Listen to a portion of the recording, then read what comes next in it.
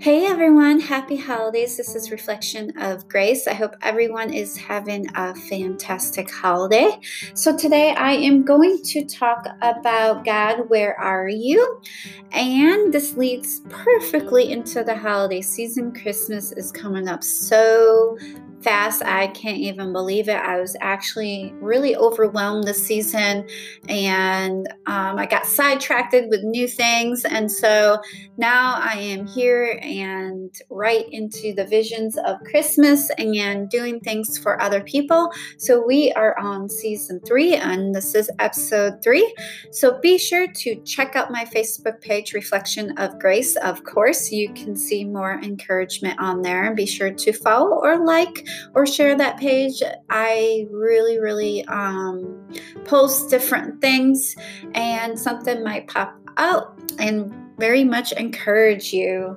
So the holiday season is usually my favorite, and usually I don't get stressed, I don't get overwhelmed. I think a lot of things were on our plate, and I just wanted everything to become perfect and make sure that the food tastes good, everything was simple, and things like that. So this year we are doing our Christmas a little bit different, and I think that had a lot to do with it because I was planning Christmas, this really big thing, and sadly it really overwhelmed somebody, and I didn't take it very well, and so it took me a while to truly really understand that standpoint, that sometimes when you are brought up on the holidays, it's always different for everyone else. And I think everyone looks at Christmas very differently, and some people don't like to celebrate it because they think otherwise. And truthfully, I love Christmas because of family being together, Jesus and church and all the wonderful things that it provides. Um, to be honest, everyone, on the holidays, you just sometimes, I hate the word relax, so sometimes we do need to sit back and relax and take time to ourselves. And really, it's okay to plan things ahead, like your meals and stuff. So on Christmas, you are just either put it in the oven or you're just doing this and you're not worried about everything else, and you have more time to spend with family members, or it just takes you away from spending time with family members. Joshua 1:9 says, "Don't be afraid, don't be discouraged, for Lord your God will be with you wherever you go." So I kind of want to talk about Martha, because Martha looked worried. She had never seen her brother Lazarus so sick before. He was so weak that he could barely walk, and he was refusing to eat, and all of the home remedies that she was trying, technically it just wasn't working. And the local doctors just shook their heads, and what more can I do to help him? She thought. So this is I like that story because it was one of those things when we started our journey of wanting to start a family. We tried the home remedies, we tried everything, and it took a couple people to kind of push us to a different direction and making sure that direction is okay. And I was telling someone that it might not be the route that we were wanting to go, but it's okay to admit that you need help. And at the end, it's always going to be God's results. God's going to create miracles.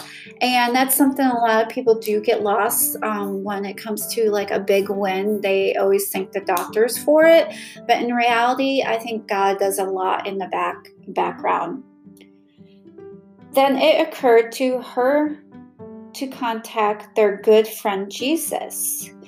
He was a frequent guest in their home and knew Lazarus very well. He was known for helping and healing others. He had nicknames the healer. He would know what to do. Martha sent a word to Jesus requesting him for immediate assistance. She felt confident Jesus would come to her aid and heal Lazarus. She expected Jesus to arrive to their home at any moment, but he didn't. She asked, "Where are you?" And then she started to be worried. This isn't like Jesus. She thought she knew. He was usually quick to respond. She couldn't understand why he had at least acknowledged her request and sent a return message. Martha felt he had abandoned her at the time when she needed him the most. Each passing day, Martha's hope started to fade. Finally, it was too late and Lazarus died. So maybe you can relate to Martha. Did you ever cry out to God to save your child and believe in He would? Did you ask Him to come near, but He kept you waiting and wondering? Do you feel as if God gave you the silent treatment and didn't respond in a way and timing that you thought He should have? So this is something I'm so happy to share. My son's story is a little bit different in my miscarriages. My son, I went through the whole pregnancy. I was a mother for 6 months.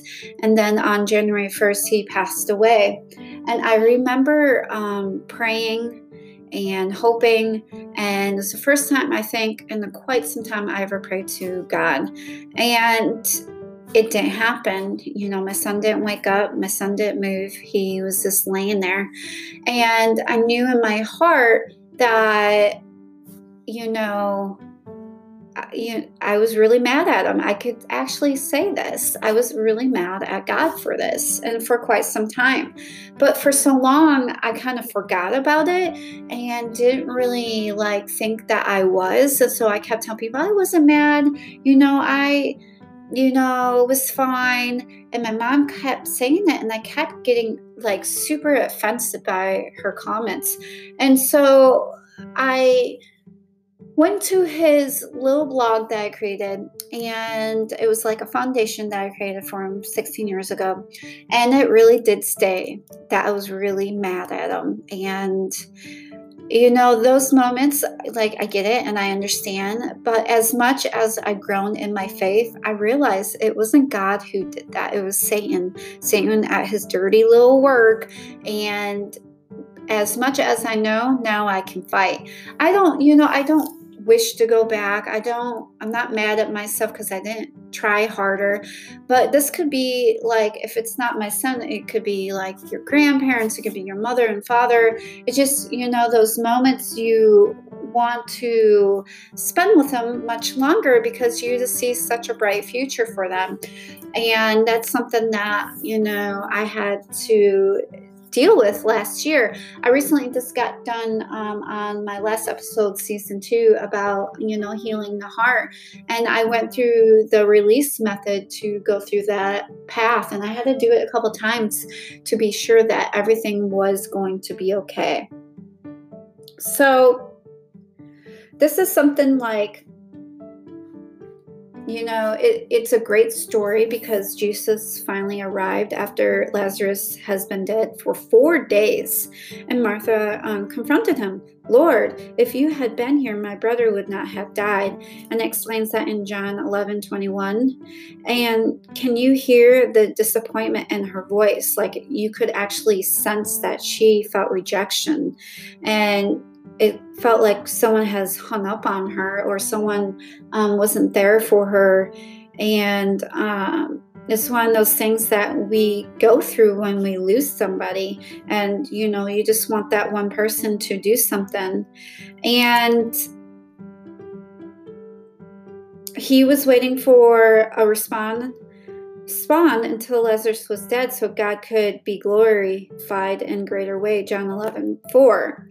Your journey through grief may lead you through times when you wonder if God is still on the line.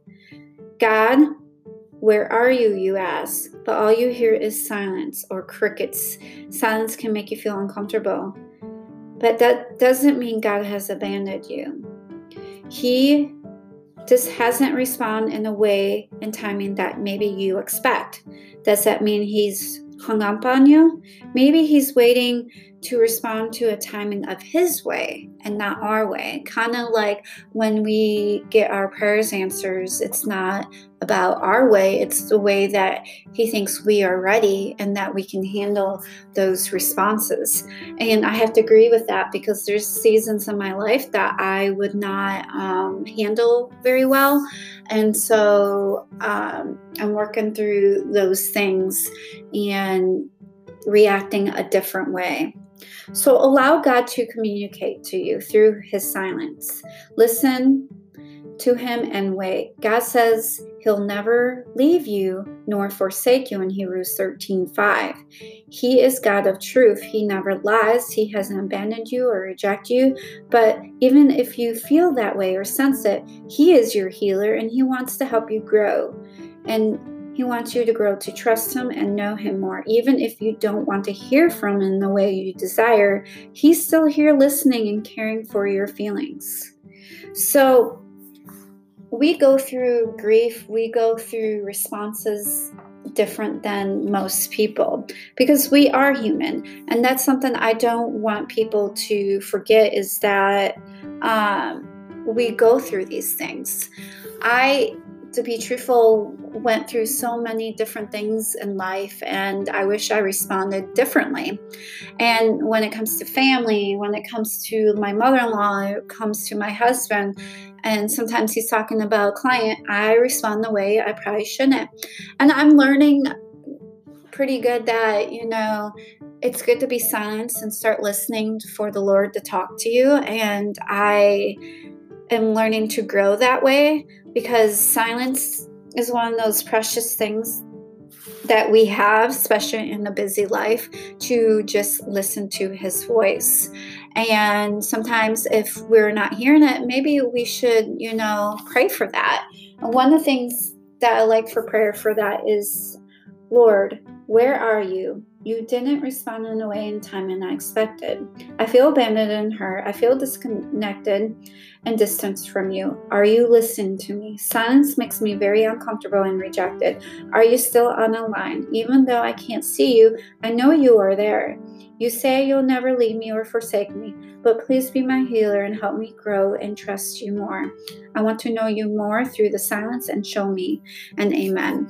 So one of the steps to healing is that I have a couple of steps. I think I have about 3 steps. Is that number 1 is, in what ways have you experienced God's silence in your grief journey, or even in your forgiveness journey, or any kind of journey that you are going through, and how do you feel? So I'm working on not going by how I feel, but this is something to help grief. So it's like a different kind of way. This is grief to victory. It's one of those things that I can't tell people how to grieve, but I also know that through my son that I was overwhelmed with people giving me the sympathy, and I got worse. So I didn't have that victory on my side. But through my miscarriages, I grieved a little bit faster, because I had victory on my side, because I wanted that baby. And if I stuck in that grief stage, I'm not going to get that baby if I'm all looking for sympathy. So I had to move forward. And I know this might come a little strong, but it's in a loving way, because it's worked for me 10 times. And some people tell me to give up. Some people tell me to do foster home. Some people tell me to do adoption. And I'm not ready to give up, because I think I should keep still fighting. And so that's what I have been doing. I keep fighting. And if it doesn't work in one cycle, I still, do things differently and fight stronger. I have to take my place. Number 2 says, listen to His words. Read Psalm 4, Matthew 11:28 through 29, and Luke 6 through 20, 49. And then you can actually see His words and feel His words, and really meditate on that day and night, and see if that will help you. And number 3 says, read the story of Lazarus in John 11 and replace Martha's name with yours. So this is something I done differently, was I replaced my name in the Bible. I'm not taking the credit away, but I'm putting myself in their shoes to get a better understanding of what they've been through. And I put that vision in. I did that when I was like praying like Hannah all the time. I put myself in her shoes and I visioned that I was, praying, but it wasn't so loud because I'm a very quiet person, reserved, quiet person. And so I started doing that and I saw so much growth and change in that. So, this is the holiday season, and I talk about grief right now is only because grief really does come up on the holidays. Even for my mom, like she thinks of, my son, she thinks of her mother and father and whoever has passed in the family, because you do start missing the family all around. Oh my goodness, I miss tons of people on the holidays, and I always vision them there and seeing all the love from each and one of us. So I hope you have a fantastic holiday, and I am always here for you. And if you need a prayer, be sure to send your prayer requests to the show. Happy holidays.